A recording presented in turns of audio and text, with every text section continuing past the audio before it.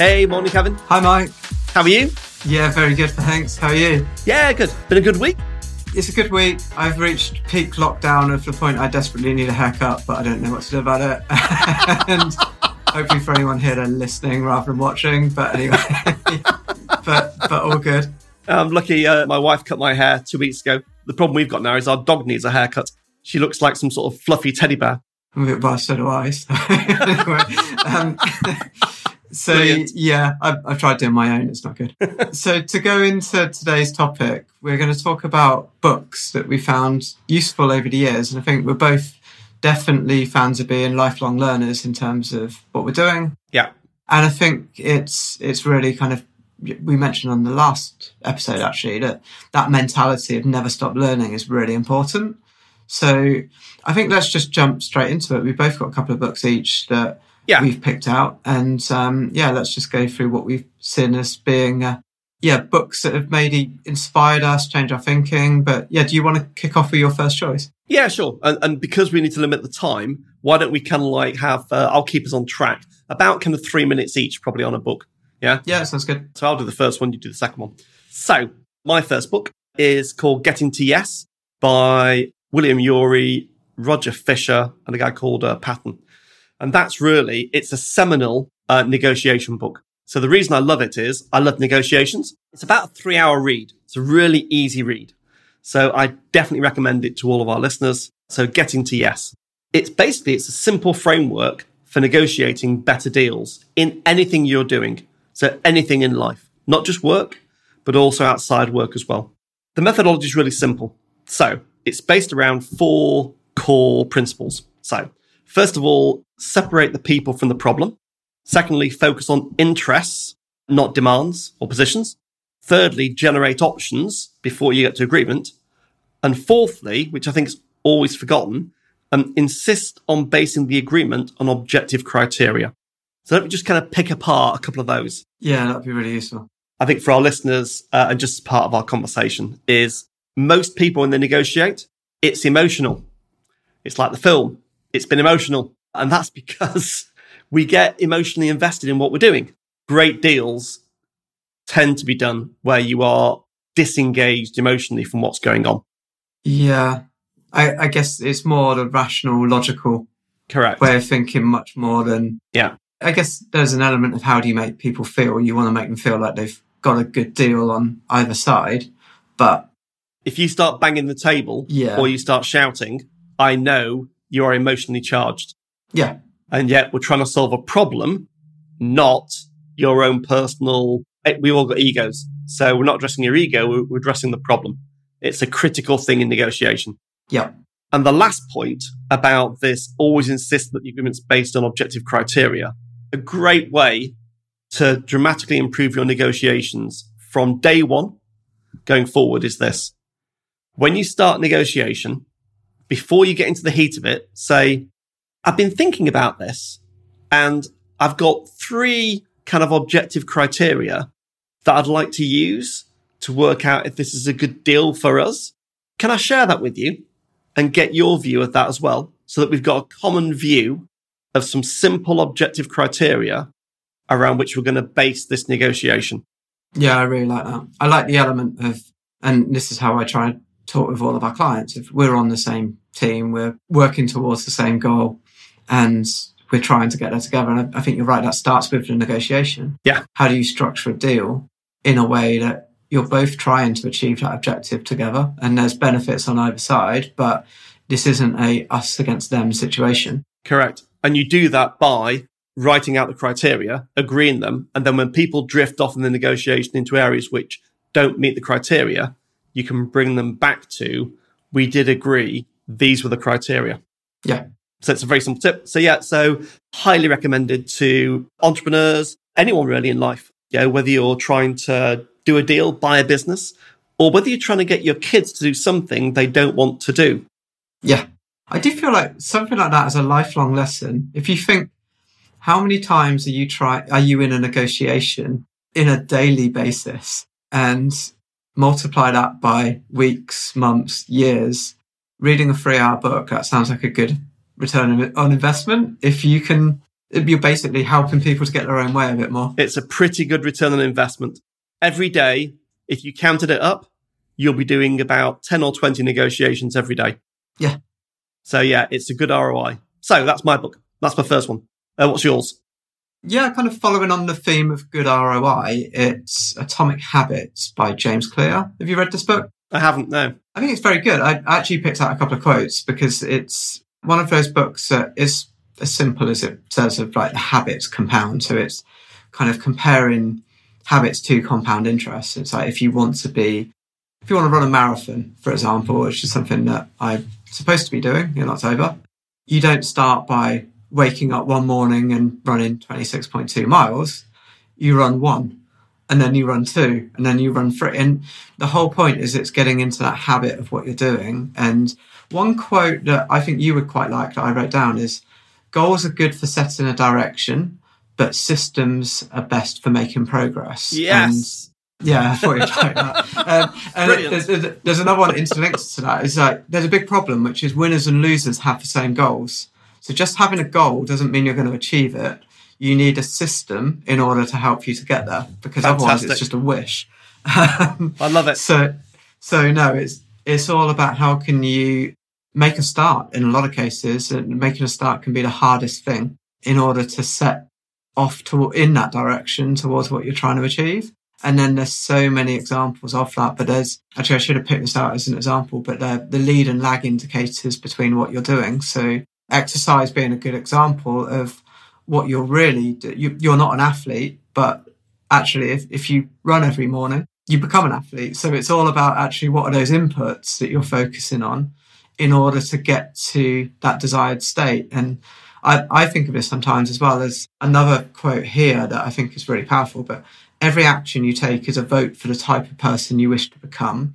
No single instance will transform your beliefs, but as the votes build up, so does the evidence of your new identity. I can't lie in bed in the morning and say I'm a runner, but I can get up and go for a run. And then once I've done that consistently, I might still say I'm an aspiring runner as opposed to an actual runner, but it's kind of how do you set those wheels in motion? How do you start building that identity? Because Brilliant. Who you are in your head, sometimes you can get a bit lost in that. And I think actually it comes down to the actions that you take. Love it. Great book. I shall definitely be reading that for sure. It's very good. It's very easy to read. And there are quite a lot of one-liners a bit like that, where it's just like, it's kind of so simple but obvious that you kind of think, actually, yeah. And that's the whole point, is making it easy. Going for one run is easy. Absolutely. But going for 30 runs, one a day, once you've done 30, it'll be a habit. It'll be an ingrained habit. Yeah, I think they say it's 66 days in a row of doing something is like chemically in your brain is then a habit that's harder to break than it is to stick to. But you getting to that 66 days is really tough. Very good. So my next one is a book called Influence, The Psychology of Persuasion by a guy called Robert Cialdini. Have you read that? I started to, and I've got a really lame excuse of why I didn't read it, which I think I told you before, which was I just remember the pages had very small print on it. And I think it just felt like I was treading water trying to read the thing. Yeah. And I just got to the point where I don't think I had that much time to read. So I was reading like 10 pages at a time, forgetting what I'd read before and then picking it back up. And I feel like it's one of those books I need to sit down and maybe get the audiobook or something and just go through it properly. So that's a very interesting insight, because my notes here say this is a longer read. It is. It's about a 6-hour read, yeah? And it's in small print and it's pretty hard going. And the reason for that is it's a brilliant book, because it's basically a whole bunch of research about how do people get persuaded to do things. And it's all based around experiments that were done by psychologists. So in the book, he gives all of these examples of experiments that were run and then what happens. And you talk in digital marketing about split testing. There's loads of split tests in the book. So they were trying to get this outcome and they tried 2 or 3 different things to get there. And what was the difference in the outcome? So it's a brilliant, brilliant book, but it does require a bit of, it's a sit down over a weekend, get your favorite beverage, sit down and do it in 2 stages of 3 hours and you'll get through it. It's packed full of findings around the experiments. As I say, there are basically 6 core principles of persuasion. So I'll just summarize them and then give you an example of a couple. So the first one is reciprocity. So it's the old give and take. The second one's about commitment and consistency. The third is called social proof. The fourth is liking. The fifth is authority. And the last one is scarcity. Now, all of these techniques apply in life, whether you are persuading someone in something personal you're doing or in business. The key thing Cialdini was it's about ethical persuasion, not the unethical persuasion. Because if you took these 6 principles in the wrong way, you could manipulate people. And that's not what he was about. Yeah, I see that sometimes with the, I can't even say the word. Reciprocity. That's the one. I'm not going to even try. No, exactly. So, I don't know why I can't say that word. But anyway, yeah, sometimes you can see it a mile off when it's fake. And you're not going to get anything from that. It just feels wrong. And I think at the same time, I've had people that I've spoken to them before, and I've actually mentioned a book to someone I've got in mind, and then it turned up in the post the day after and sent me a copy of that book. And it's like, that felt really genuine and like a nice thought. Whereas some people, it feels like they're just trying to do something for the sake of they want something back, and they want something back immediately. Whereas this person, and there's plenty of examples, I think, both ways of this, but if you genuinely try to help someone and you play the long game of, if I help them, maybe they'll help me at some point in the future, but genuinely more, let's build a relationship and see what happens. And that's how I've worked and how you've worked. I think one of the core reasons that we're in business together, we're friends, we do the podcast together, because we both believe in giving. And one day it might come back, but if it doesn't, that's okay. You just keep giving. Exactly. And you do it for the right reason. You don't keep a list of all of the instances of giving that I need to get something back for in the future. Well, maybe some people do, but it just maybe some weird. people do. Maybe some people do. I mean, I thought authority, just to end kind of like my bit on that book, was interesting. We do it in business all the time. Go back to those days. I rattle on about KPMG, the thought leader. The reason we were taught to become thought leaders was because people respect authority. And being a thought leader is an authoritative position to be in. And then people follow you. But it takes years to become a thought leader.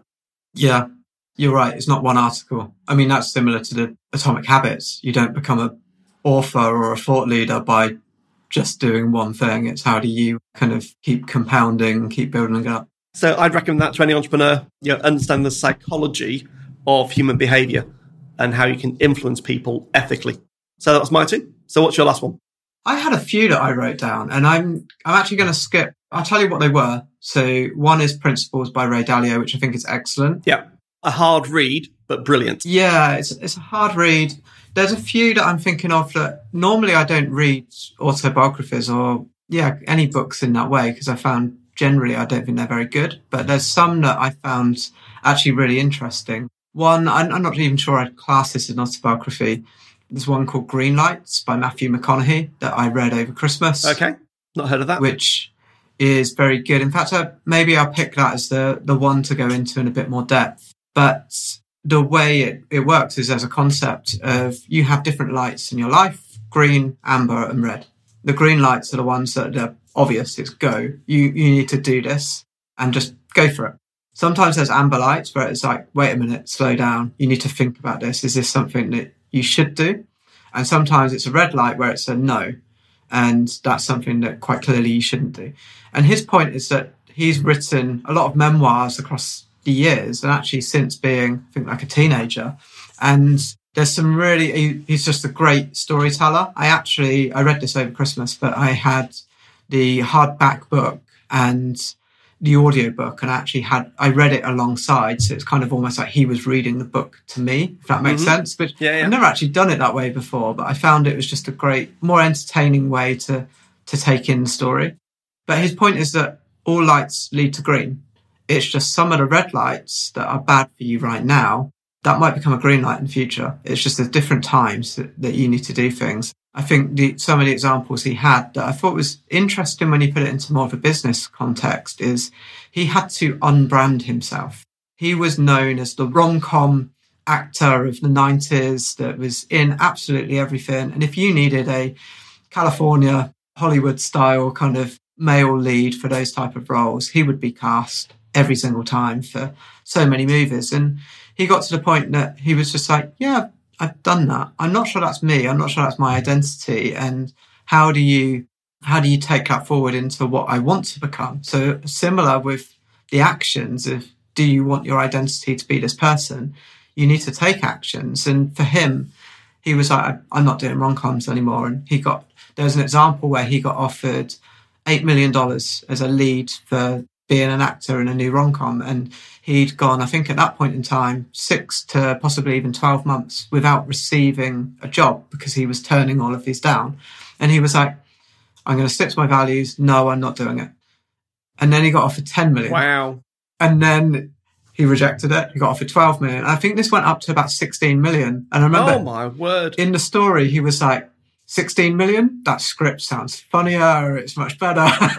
Like instantly, it's so much more appealing. But he was just, actually, no, this isn't what I want to do. And yes, the money's on the table. Yes, I'm out of work and I need a job. Like maybe not for the money, but more mentally of just like getting back into doing something. And it's a lot of money to turn down when you don't have work. But he turned it down. And then scripts, eventually, he said he needed to go through that period of unbranding himself, which was a number, I think it was a year, maybe even closer to 2 years of not working, because otherwise people wouldn't treat him seriously for like the Dallas Buyers Club, the Wolf of Wall Street role and stuff like that later came his way because he was known as the rom-com guy. So by unbranding himself and saying no to the stuff that was easy, he then became a good fit for the stuff that was hard. And I just thought that was a really interesting story and a lot of lessons from that.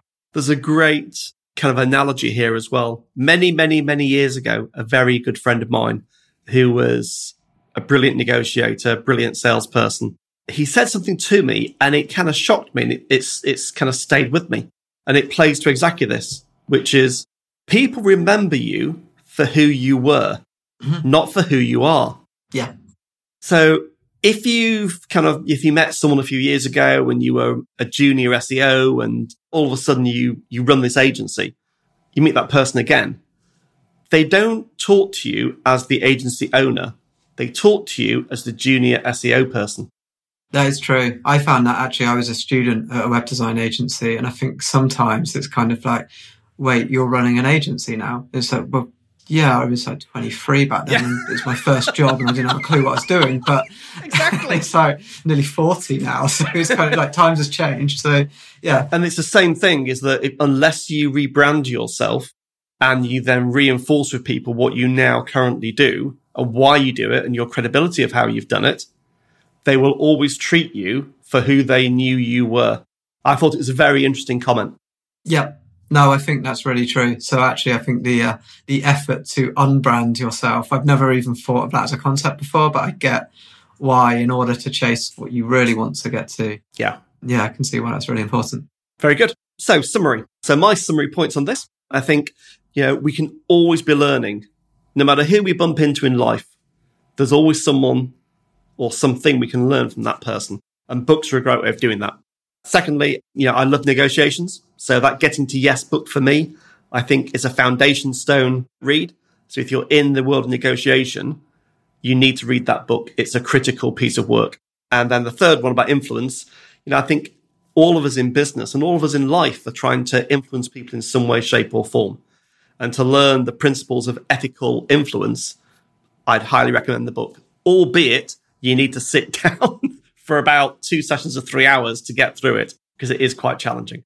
Yeah, I need a good excuse to go to the beach and read a book, which is not possible right now, but hopefully later in the year, that will be back on my reading list. A couple of things from you as your thoughts.